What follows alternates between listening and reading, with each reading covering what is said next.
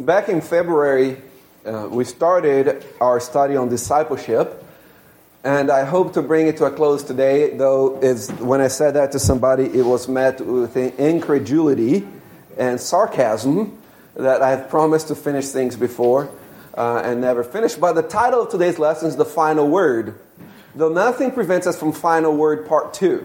So we'll see how that goes today. But we started back in February, and we did this study on discipleship because we were in the process of going through a book as a church that taught us what the mission of the church was. Why did God in Christ establish His church on earth? And we saw that the mission of the church is to make disciples. And the book dropped us right there where it told us that's the mission of the church and proved beyond a shadow of a doubt that's what we're here to do, is to make disciples, but didn't tell us how.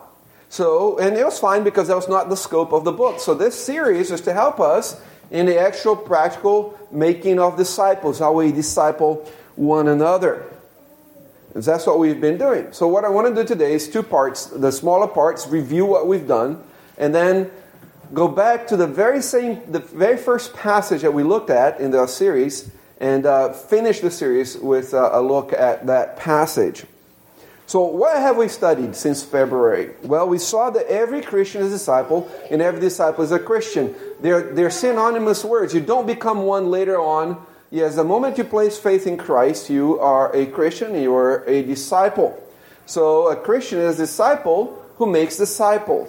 We all, after a very short period in which we are learning a little bit about Christ, we become a discipler. So all of us in this room, if you claim faith in Jesus Christ, you are a disciple, but you also should be a discipler of others. And we defined discipleship as the constant process in which a Christian is helped by the covenant community to grow in the grace and knowledge of Jesus Christ, so that he becomes progressively conformed to the image of Jesus Christ and can in turn disciple others. So discipleship is a process in which we together grow more to be like Jesus Christ in the context of the church. Discipleship cannot happen apart from the context of the church. And core to that is the Sabbath day, is the Sunday, is the corporate worship of the church. Everything in the life of the church flows from that, including discipleship. And discipleship is generally done by the ordinary means of grace.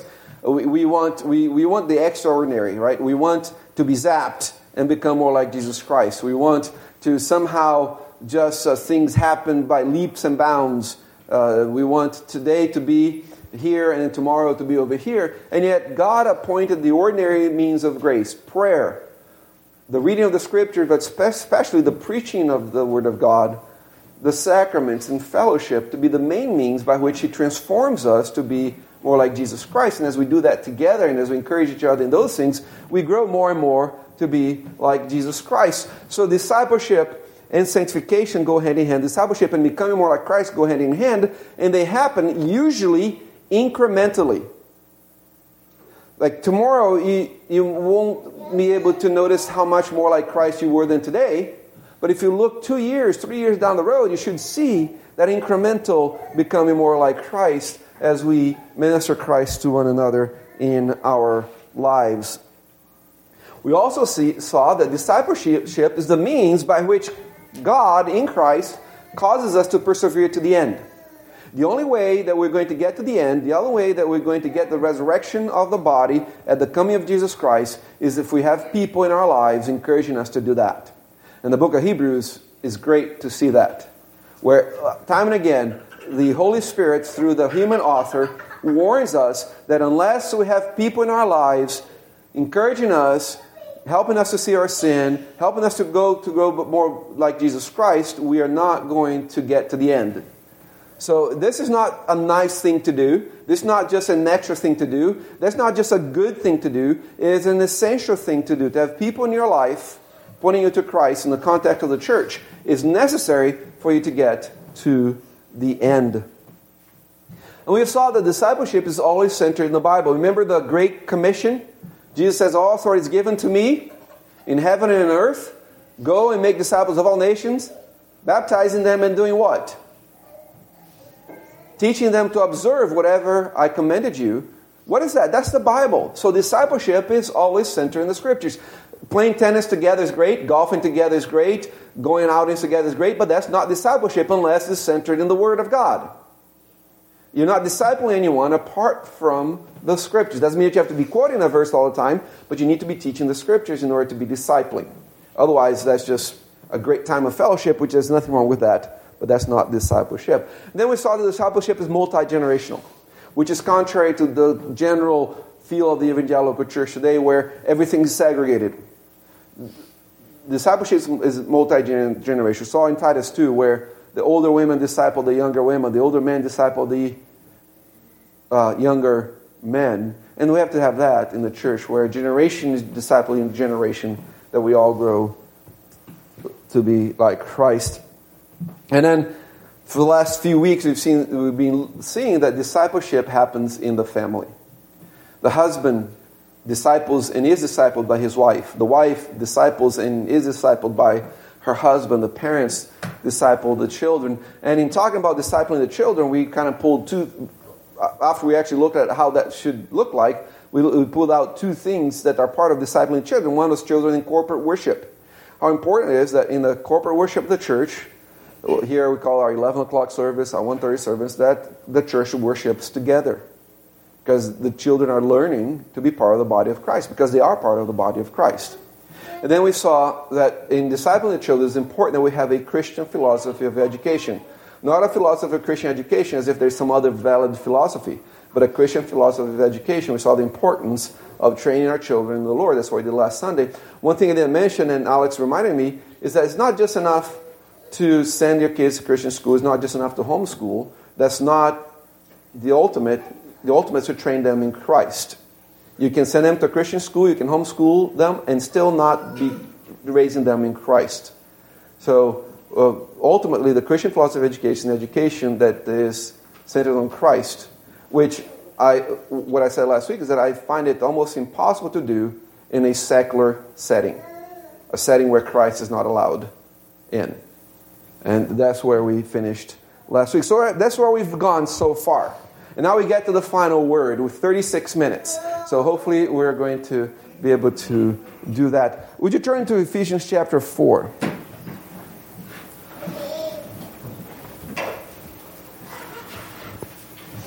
Ephesians chapter 4, and I'm going to read verses 11 through 16.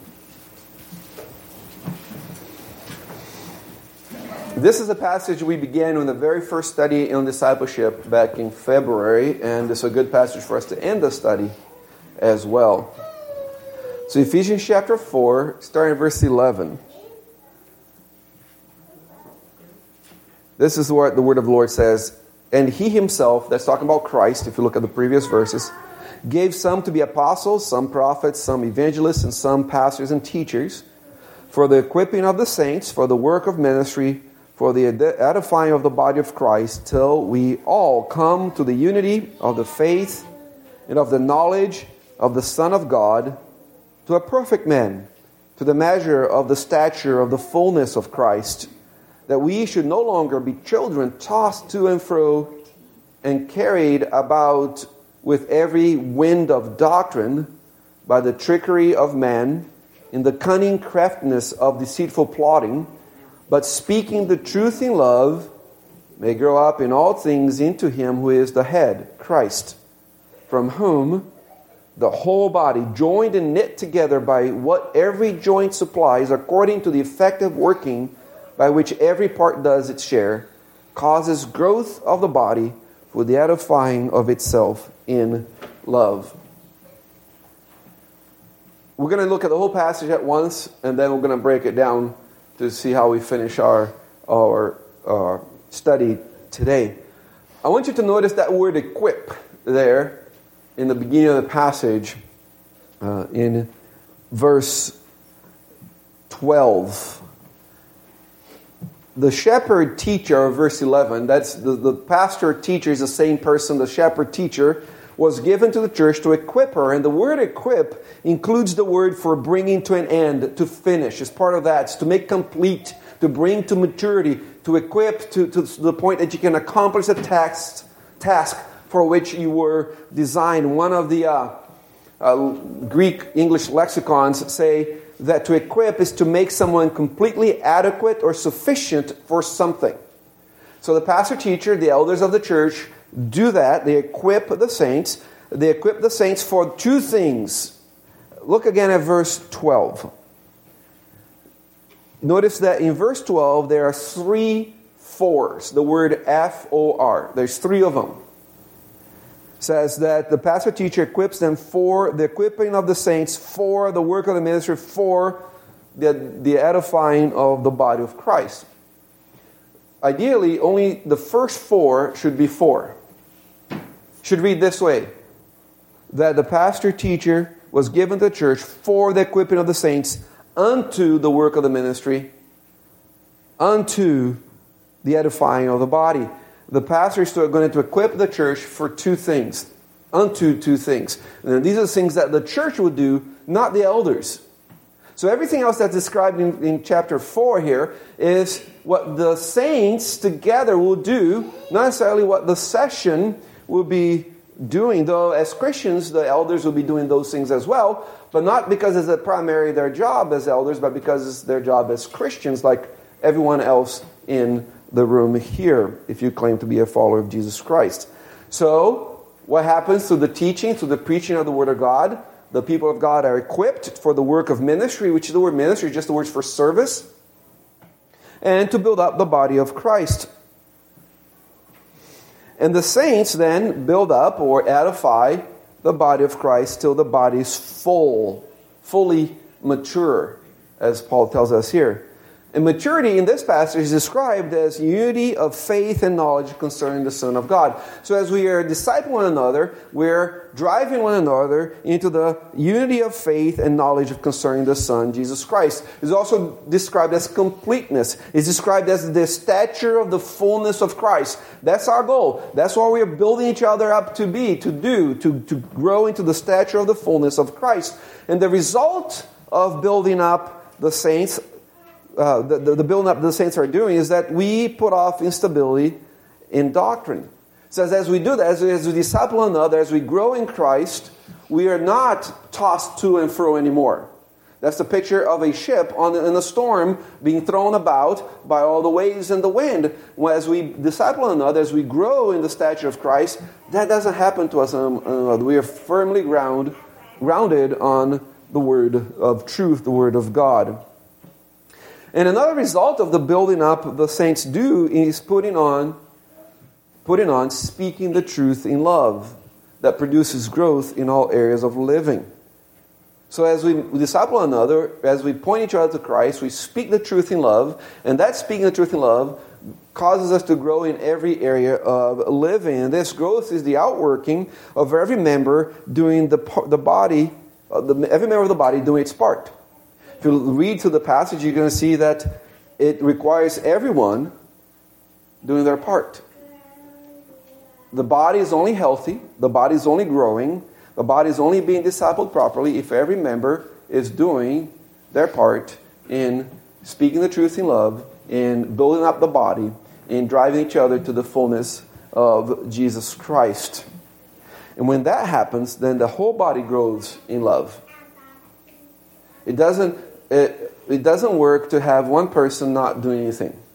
It doesn't work to have one person decide, this is not for me, I'm just going to bring back. That person is like an anchor holding the whole ship behind. That person is the one if that's you are the one keeping the church from growing in love. And the solution is not for it to cut the anchor, but to bring the anchor so that he or she can be part of that contributing group that is pushing everybody to grow in Jesus Christ. Now, how does this equipping happen? From this passage, how does this equipping happen?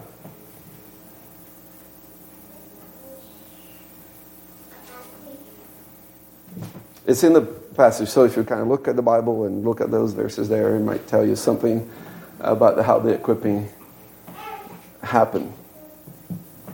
Well, notice the words teacher and the word perfect, so which means complete or mature, they will help us answer the how question, how the equipping happens.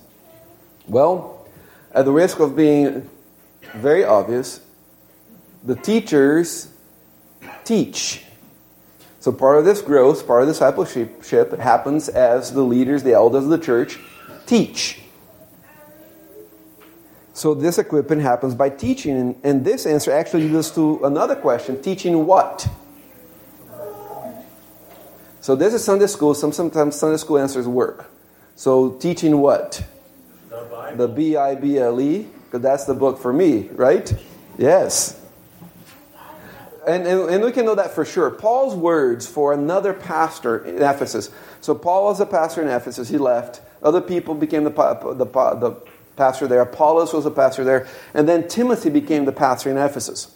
And Paul writes 2 letters to Timothy while he's a pastor in Ephesus to help him.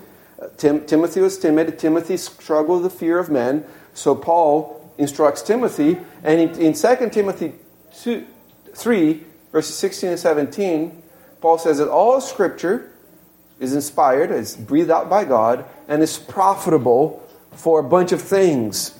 It's profitable for doctrine, for reproof, for correction, for instruction in righteousness, that the man of God may be complete, thoroughly equipped for every good work. The inspired Word of God produces complete, that is mature people of God, or godly people. And these godly people are equipped through the Word, by the Word, to do every good work, every good deed, every good action. So what is it that what the teacher is supposed to teach in order to equip the body, to disciple one another, to grow in the fullness of Christ? The Bible, the Word of God, the inspired, inerrant, infallible, powerful, sufficient Word of God, that the body might be built up, so the body can learn to build one another up. It's interesting that though preaching is unto edifying, teaching is unto edifying, in this passage, the teaching happens so that you can grab it and then edify one another with it. Whatever is proclaimed from the pulpit, whatever is taught in Sunday school, whatever is taught Wednesday night, the congregation takes and then edifies one another with it at that point. And that's why Paul then encourages and exhorts and commends and puts Timothy under an oath in chapter 4, verses 1 and 2, to preach the word. To do it in season, not a season. To do it's convenient when it's not convenient. Because that is the power of God to change people. And that's the very model of ministry followed by Paul in Ephesus. Remember when he talked to the Ephesian elders in Acts chapter 20? He says, I gave you everything I had. I did not fail daily with tears in public and in private, giving you the whole counsel of God. That's how he ministered there for the years that he was a pastor in Ephesus. And that's the model that we are to follow here. And when Paul talks about the pastor-teacher teaching so that the saints can be equipped to grab that teaching and then build each other up, he didn't mean listen to a podcast. He didn't mean listen to an online sermon. Though those things are good and profitable, you should do them. He meant be with God's people in God's house. Listen to the ones appointed to be your shepherds. Learn together with the saints. There's something mystical that happens when we are gathered together as the church of God, hearing the word of God proclaimed, that enables us to build each other up. That's what Paul had in mind when he gave us this word. People say, oh, don't you think that if Paul was here today, he wouldn't be preaching live on Facebook or have a live stream? I don't think so. Remember, Christ came when he came because he chose to come at that time. He could have come at this time with the current technology, but he didn't. He came at that time, in the time where the physical presence was important. And I think we miss that. We miss that Christ would have come anytime he wanted. And he chose a time that for the propagation of the gospel, the physical presence was of utmost importance. And that has to register with us. The building of each other up there's a physicality to it that has to be there as well. So in order for the shepherd teacher, the pastor teacher, to equip the saints must be present. If you were to look at Hebrews chapter 10, starting verse 19 all the way to verse 25, and see the three let us that are there, you would see that they cannot practice those three let us that are essential for our persevering in the Lord without being in each other's lives. And I encourage you maybe later on today to look at that. Look at Hebrews 10, start verse 19 to 25. Look at the three let us and try to figure out how you're going to do that without being in people's lives in some way. How are you going to build them up so that they can arrive at the end? Any questions before we continue? Okay, so what's the goal of equipping? What is that the people are being equipped for? As we saw earlier, the saints are to be equipped to do two things. And these two things encompass all of life and community. The saints are to be equipped so that they can do the work of the ministry. And again, the word ministry just means service. At its most basic level, just means service. The same Greek lexicon says that ministry is to render assistance or help by performing duties often of a humble or menial nature. That's the basic meaning of the word ministry. To serve. Simply put, the preached and taught Word of God equips the church to service. It would be nice if there was a list of what those services are. It would be nice that we had a checklist. Okay, if we do all these things, we're fulfilling what God calls us to do. But it doesn't. The Bible nowhere gives a list of those services that we do to equip and to build each other up. And that was on purpose. Because the only thing that limits our way of building each other up is the Word of God and our imaginations, our creativity. Anything that is consistent with the moral law of God can be a work of service. Think of the Ten Commandments as the boundary of the park that God put us in, and anything in that park is fair game as far as building each other up, as long as it's agreeable to the Word of God. So discipleship is not just you standing in front of somebody with your Bible open, reading the Bible to them. It takes all kinds of looks and ways, as long as centered on what God says. And one element that is part of this work of ministry, this work of service, is the physicality of it. It's work done in and to flesh and blood. But it is a physicality with a spiritual purpose, the growth in Christ of those around us. And that's why the Bible often uses this word to describe all ministries, because all ministry is done in connection with the physical world. Are you following me when I talk about the physicality of our spiritual ministry? We're not ministering to floaty souls playing harps in heaven. We're ministering to people that have flesh and body, that are some not as tough, some are a little more fluffy than others, but they're physical aspect to us. And we can't really do discipleship without that physicality, the involvement with one another in one way or another. Paul tells us, as he talks about discipleship, he tells us in 1 Thessalonians 5:14 and 15, "Now we exhort you, brethren, warn those who are unruly, comfort the faint-hearted, and uphold the weak, be patient with all." You see how there's a relational aspect in each one of those things? "See that no one renders evil for evil to anyone, but always pursue what is good, both to yourselves and for all." Paul says here, help the lazy to see that they need to work. That's the first thing. Warn those who are unruly. The unruly is the lazy that just wanted to talk about stuff but never work. Paul says, come along them and help them see that they need to work. You can't do that without having some sort of relationship with a person. He says, put your arm around the discouraged ones. That's the idea where he says, comfort the faint-hearted. Put your arm around the ones that are discouraged, literally or figuratively, but there's that relational aspect of discipleship. He also says, make sure that help the weak stand up, right? Where he says, uphold the weak. The word weak is actually the word feeble need.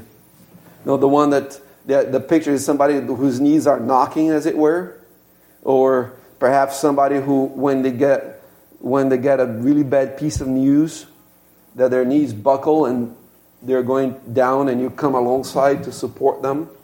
In the spiritual realm, that's what Paul is talking about. Yeah, and just notice how all the imagery he's using is very physical, very, very relational. That has to be there. And then he also says, as you minister to one another, make sure that justice prevails.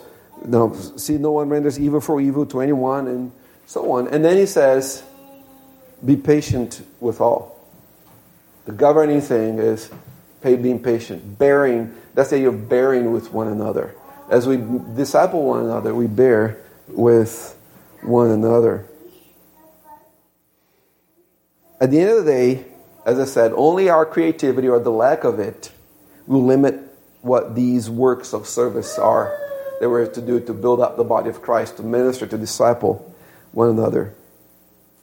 And important that we shouldn't think of these as services that the church as an organization should necessarily be creating for every member to do.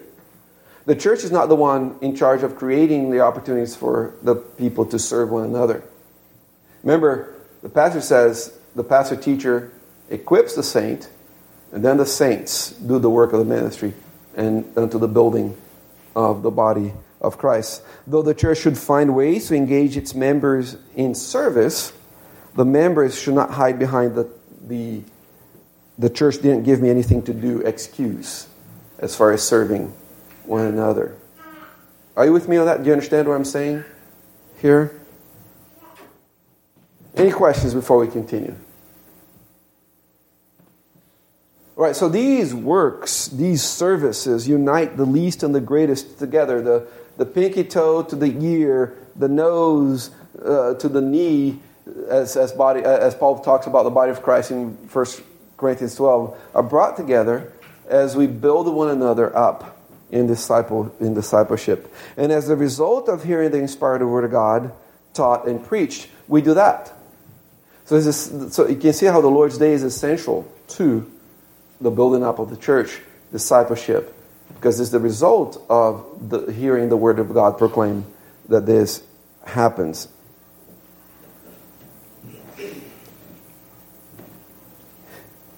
And I really wanted to emphasize this.